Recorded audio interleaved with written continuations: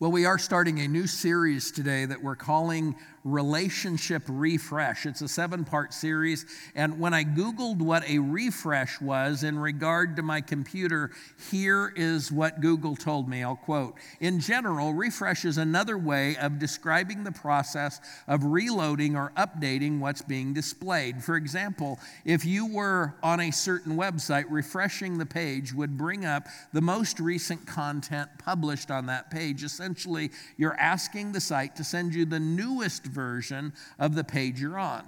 So in theory, a refresh will give you the most up-to-date and most helpful information. And that's what I'm hoping that our Relationship Refresh series will do. We'll look at the timeless truths that we're taught in Scripture, and we're going to apply them to the unique situations we face in our relationships today. And we'll be applying this to many different kinds of relationships. If you are married, it will apply to you. If you are single or single again, it will also apply to your relationships. And if you're struggling with stress in your family relationships or in your friendships, Relationship Refresh should give you both biblical truths and the ways to deal with the stresses that we face in today's world. And I'm hoping that this series will help us to update our ways of doing relationships so that we can avoid some of the hurts and the problems that we often face. But as I thought about it, I looked back and I see some big mistakes that I have made in my friendships and in my relationships with my kids, or especially in my marriage. And I wish that I had had a refresh button to push that would have helped me avoid some of those mistakes. Are you with me on that? I mean, I remember, for example, way back, when Jill was pregnant with our first daughter. I mean, she was literally days away from giving birth, and it was really, really hot where we were living in Northern California, and we didn't have air conditioning in the house that we were in, and our neighbors had offered to let us use their above-ground swimming pool, and it had a deck at the water line, but it didn't have any steps, nor did it have a ladder to get in and out of the water. You just jumped in, but getting out was kind of, squirming out and all that. And Jill was really hot, and she wanted to swim. But I wasn't sure that was a good idea. And I wanted to express my concern for her, but I didn't do a very good job at it.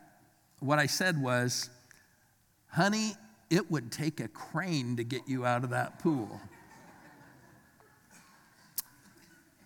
Guys, that is not something you ever want to say to your wife, whether she's 9 months pregnant or not. You just never want to say those words to your wife. In fact, it is nearly 37 years later, and I may have to sleep on the couch tonight because I reminded her that I ever said those words. Oh, how I wish I'd had a Relationship Refresh button to help me avoid that mistake. So I hope this series will help all of us improve in our relationships and to update the browser in our brain with the most current ways to use God's wisdom to help us to really enjoy our relationships. And we will start today by looking at simple but not easy steps to great relationships. And I work hard in my messages to not give trite answers that sound simple but really aren't. But today I really think the starting place for relationships really is a few simple steps. And as the title says, just because they're simple doesn't mean that they are easy, but they're simple to grasp and simple to understand. And you might be surprised where we start in this. It really does start with you. It starts with you. It isn't about helping your jerk of a spouse understand. It isn't about getting your mom to quit nagging. It isn't really about helping your friend to understand how they are hurting you. It comes down to some simple changes you can make, some simple choices that you can make. But before I get to those choices, let me remind you about that first relationship. God had put Adam into the Garden of Eden, and everything was great. I mean, there was lots of food, and there was no sin, and there were no weeds, and it was a paradise. But Adam was lonely. And so God created Eve.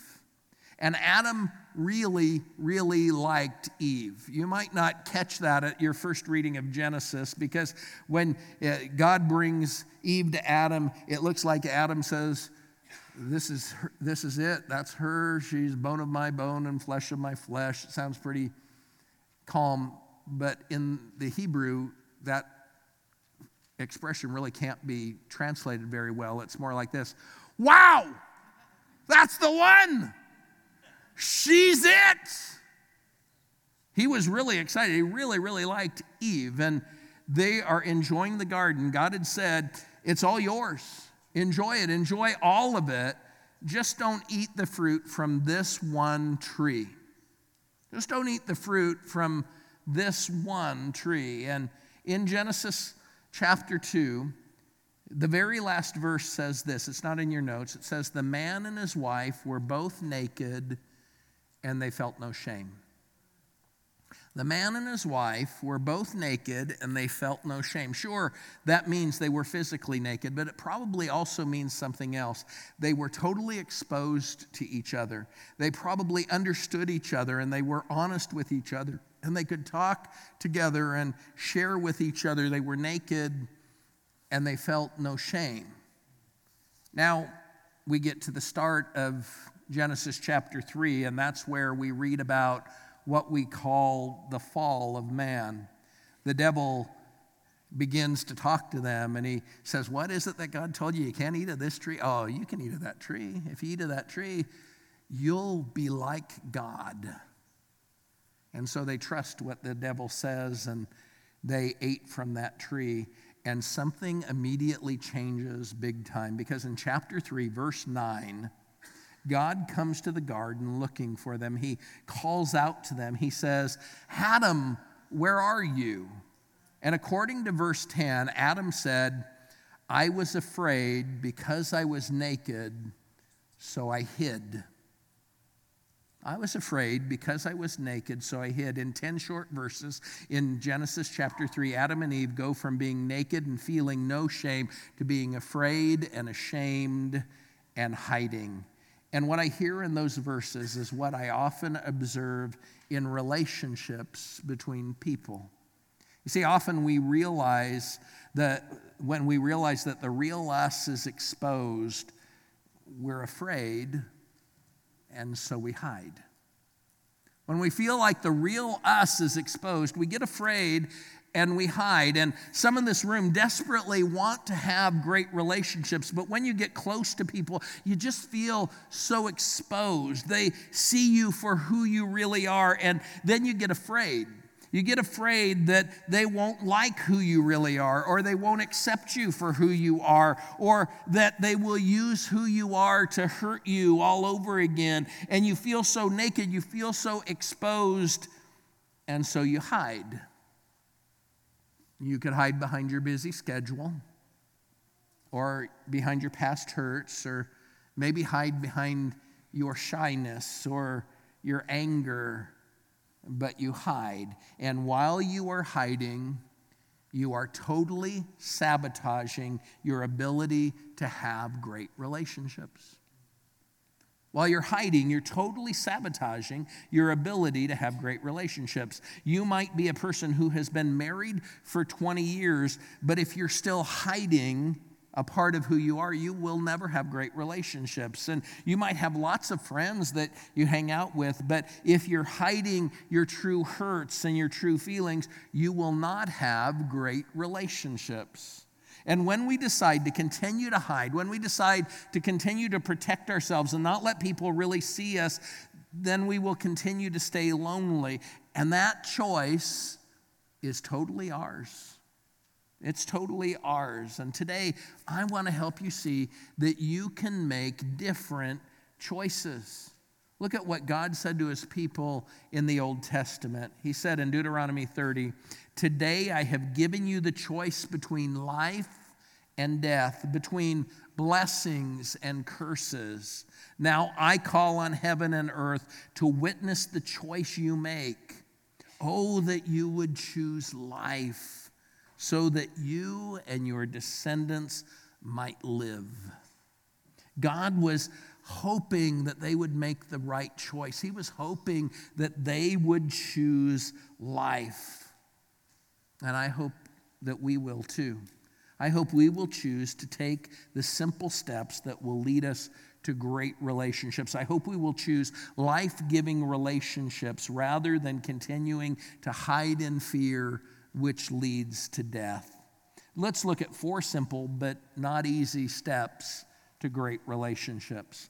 And the first is to choose to believe what God says. To choose to believe what God says. Now, many of you who are already followers of Jesus are already kind of checking this one off your list. You're thinking, well, of course I believe what God says. I believe what the Bible says is true, and I believe what God says about Jesus and about sin and about heaven. I believe what God says, and that's fantastic. I think that's great, but do you believe what God says about you?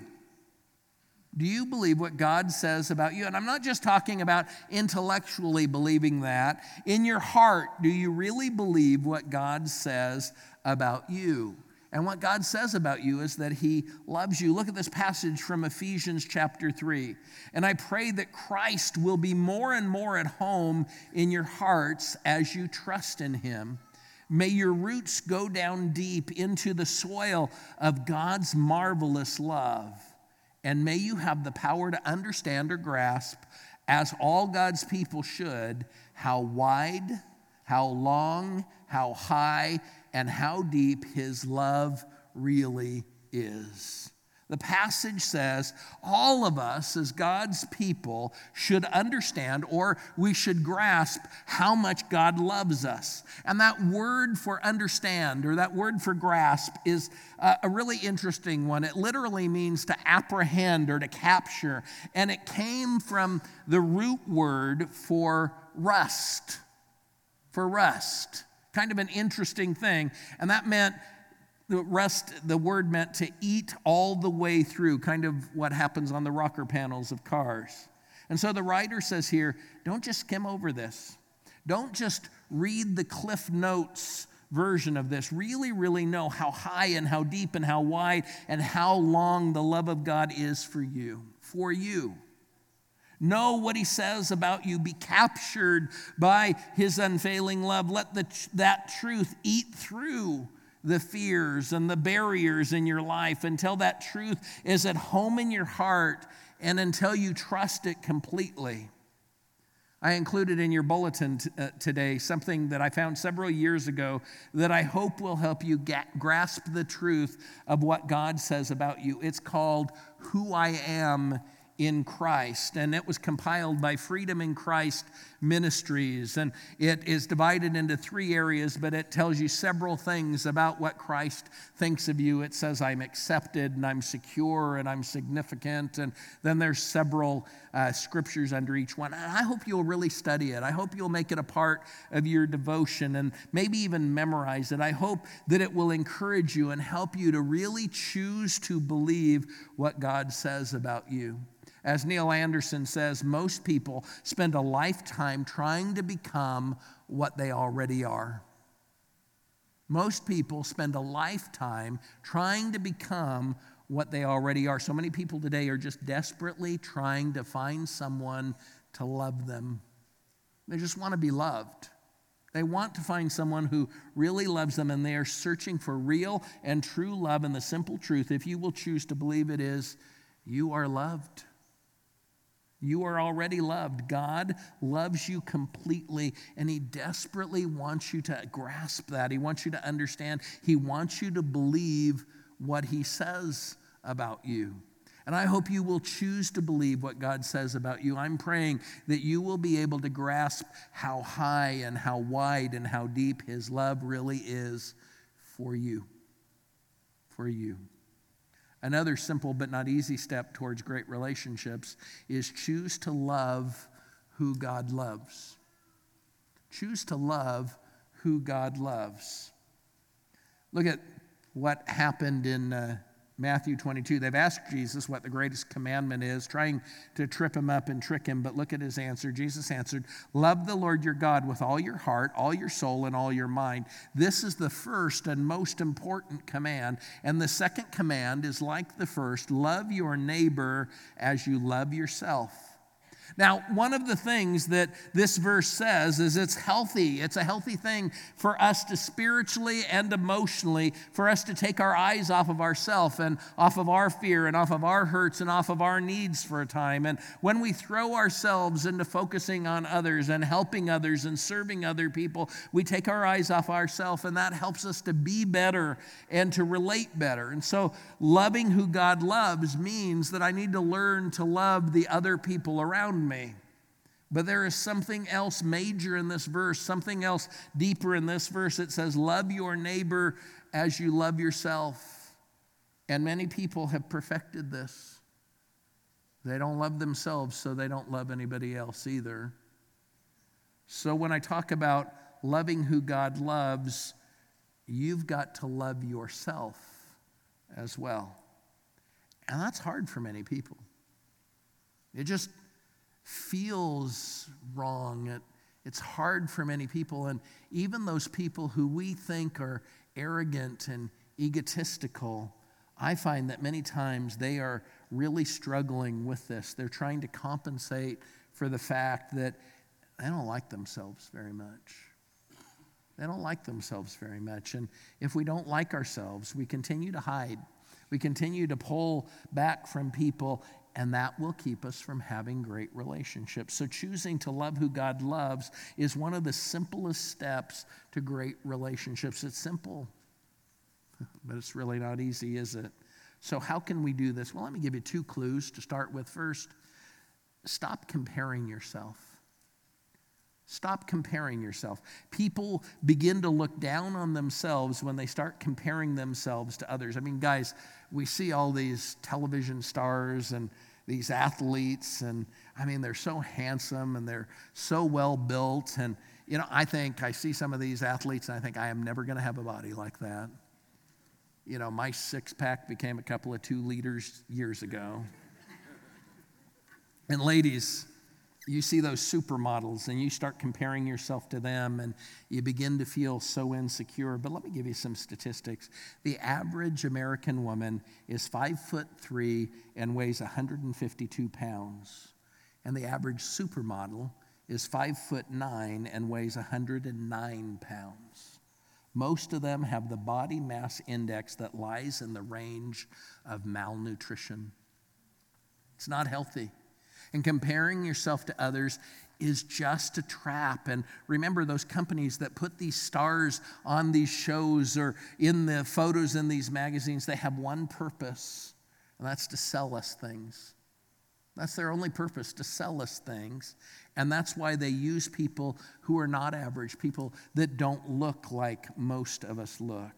And looks aren't the only place where we compare, is it? I mean, we compare talent and jobs and marriages and kids and paychecks, and we begin to think that we're not good enough and that we are less than others because we're comparing. So stop comparing yourself to others.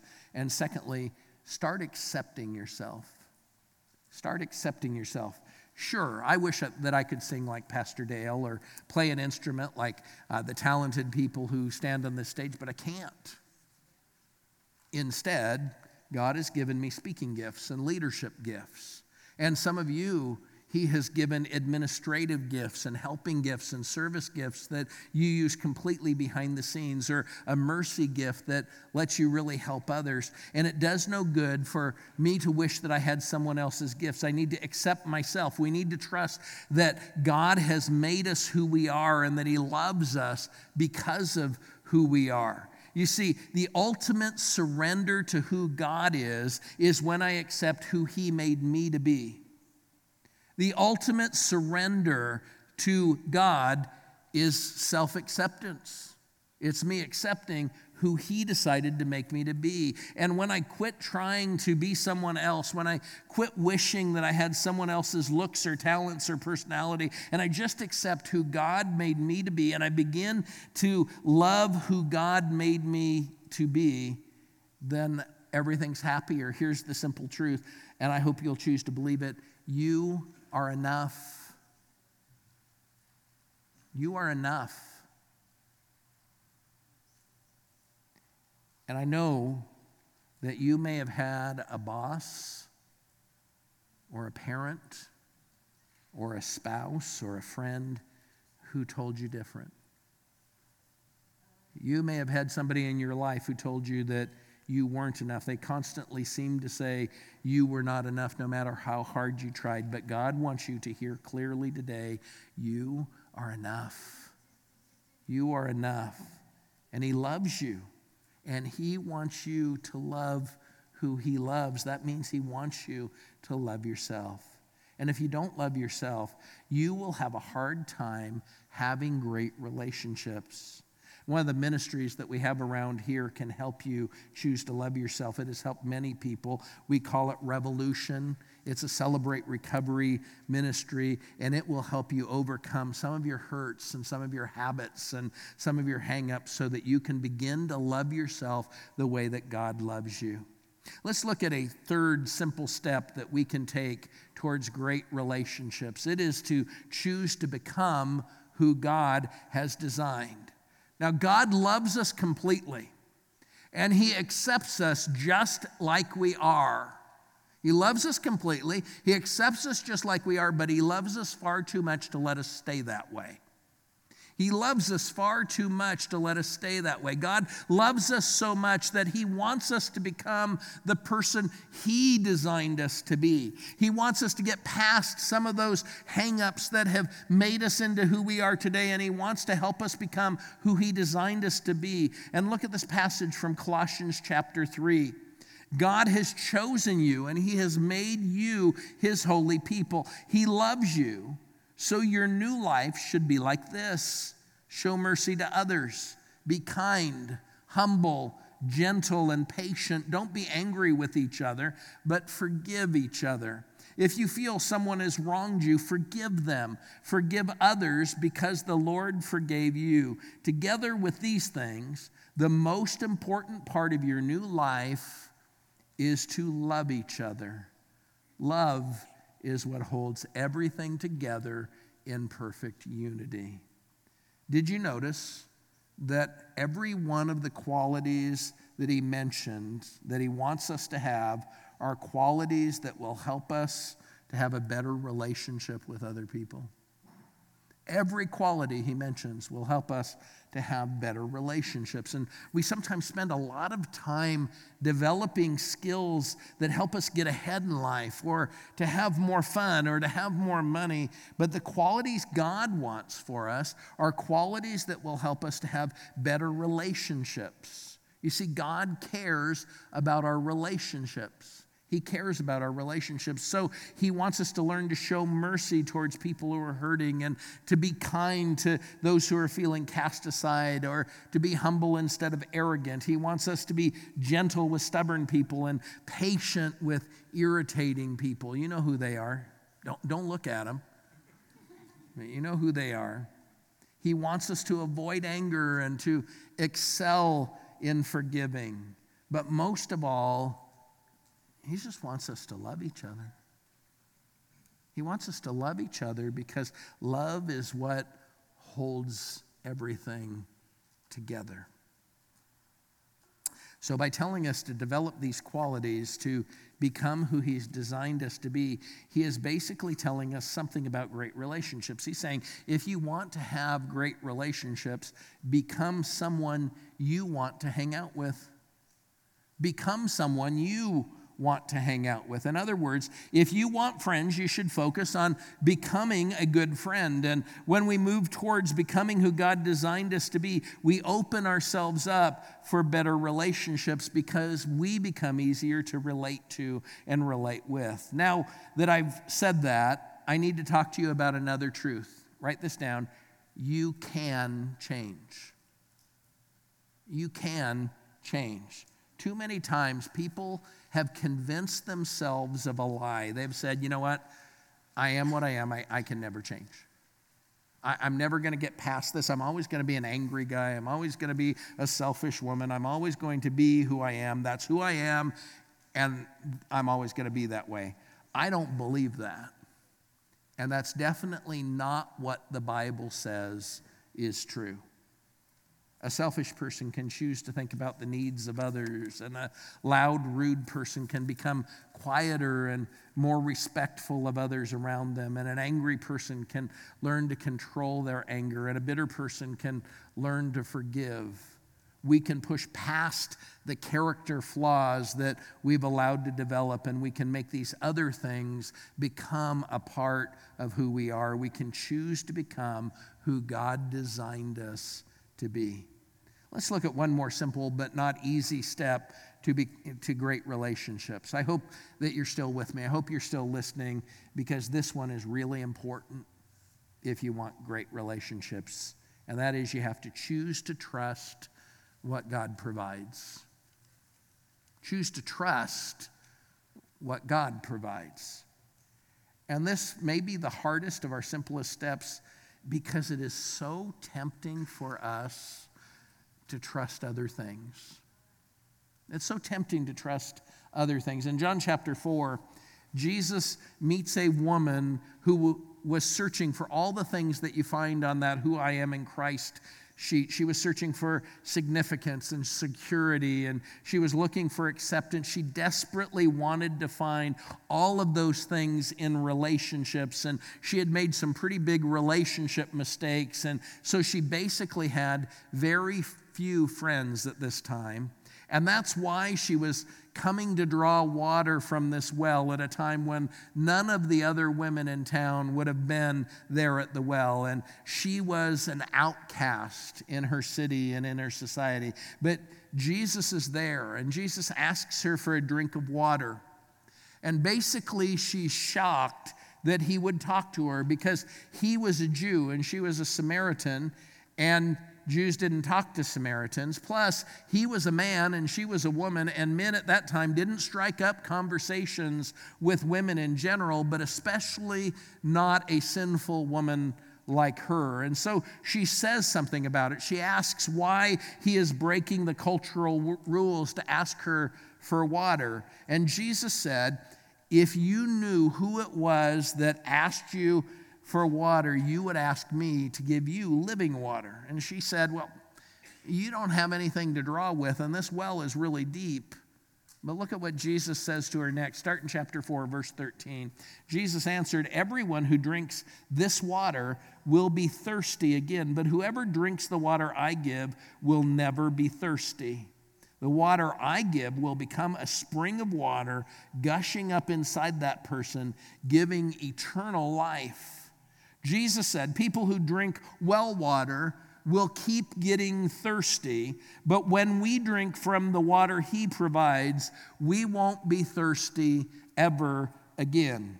He is being symbolic here, and it was really crucial for her to grasp hold and to understand it, and it's crucial for us to understand it too. You see, when he talks of thirst, he's talking about the discomfort of unmet needs. When he's talking about thirst, he's talking about this need that is unmet. And people drink water because they need hydration, and they will die if that need isn't met. And in Jesus' day, they went to a well and they drew water to meet that need. Today, we go to a faucet, or we buy a plastic bottle of water, or we drink something else that tastes better, like Diet Coke, to meet the need. But Jesus wasn't focused on his need for hydration or on her need for hydration. He was focused on her other needs.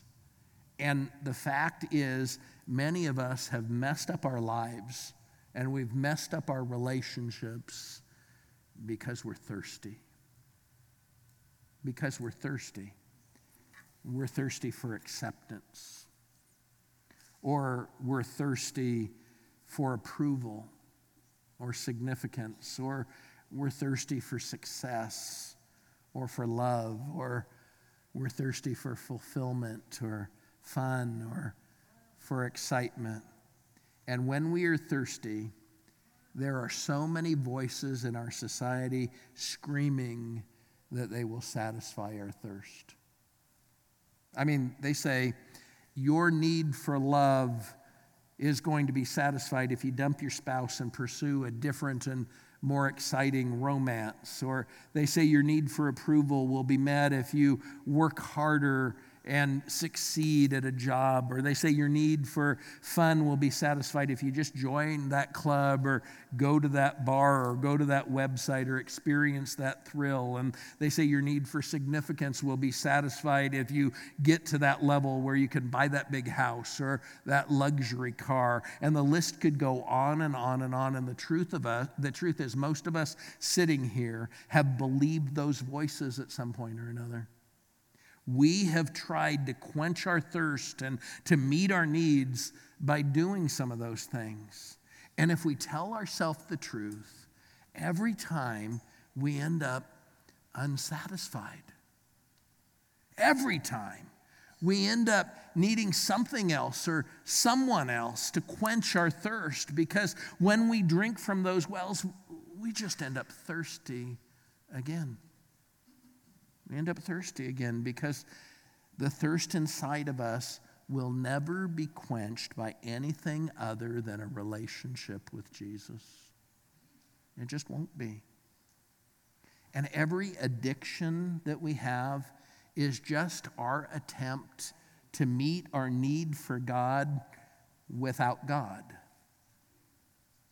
And people and things become an idol in our lives when we try to use them to meet needs that only God can meet. You were created to look to God for everything you need. And only He can meet our needs. Only He can satisfy us completely. So the simple truth that I have to choose to believe is that God is enough. God is enough. We sang that earlier. If I want to be satisfied and secure in life, I have to come to the place where I trust what God provides for my life. I trust it to satisfy my deepest desires. I have to come to the place where I believe that He is enough. And we said earlier that it is true that you are enough. It's true that you are enough. And now we're saying that God is enough. And how can those two coexist? Well, the fact that He is enough is the reason you are enough. The fact that He is enough is the reason that you are enough. We are only enough because God is enough and has made us enough by giving us Jesus. So what does any of this have to do with great relationships? I think it has everything to do with it. You see, how you relate to God and how you relate to yourself is an essential part of how you will relate to others. And until you get that right, until you get it right and relate right to God and relate right to yourself, you will never have great relationships. It all starts with the choices you make.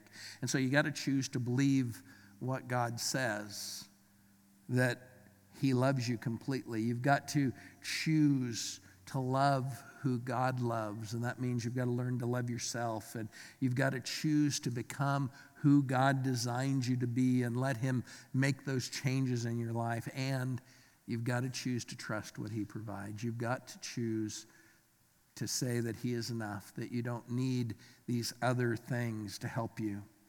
And when you make those choices, you become a different person. You become a person who's calm and who's resting in what God thinks of you and growing into a more loving person. And you will be trusting God to provide what you need rather than looking to quench your thirst in unhealthy ways. And when you do that, you will grow into a person who is comfortable and confident, and people will be drawn to you. People will be drawn to you in relationships. What was it that Jesus said back in that verse in John chapter 4? He said, the water that He gives becomes a spring of living water gushing up inside the person, giving eternal life. The water that Jesus quenches our thirst with becomes this spring of water that fills us up, that overflows in our life. And the water that overflows into our life, because we've let Jesus quench our thirst with what he provides, begins to spill out of our lives, and it begins to help other people and touch other people, and it begins to draw them towards Jesus and towards us. Making these choices helps us to have great relationships. And so let's pray together.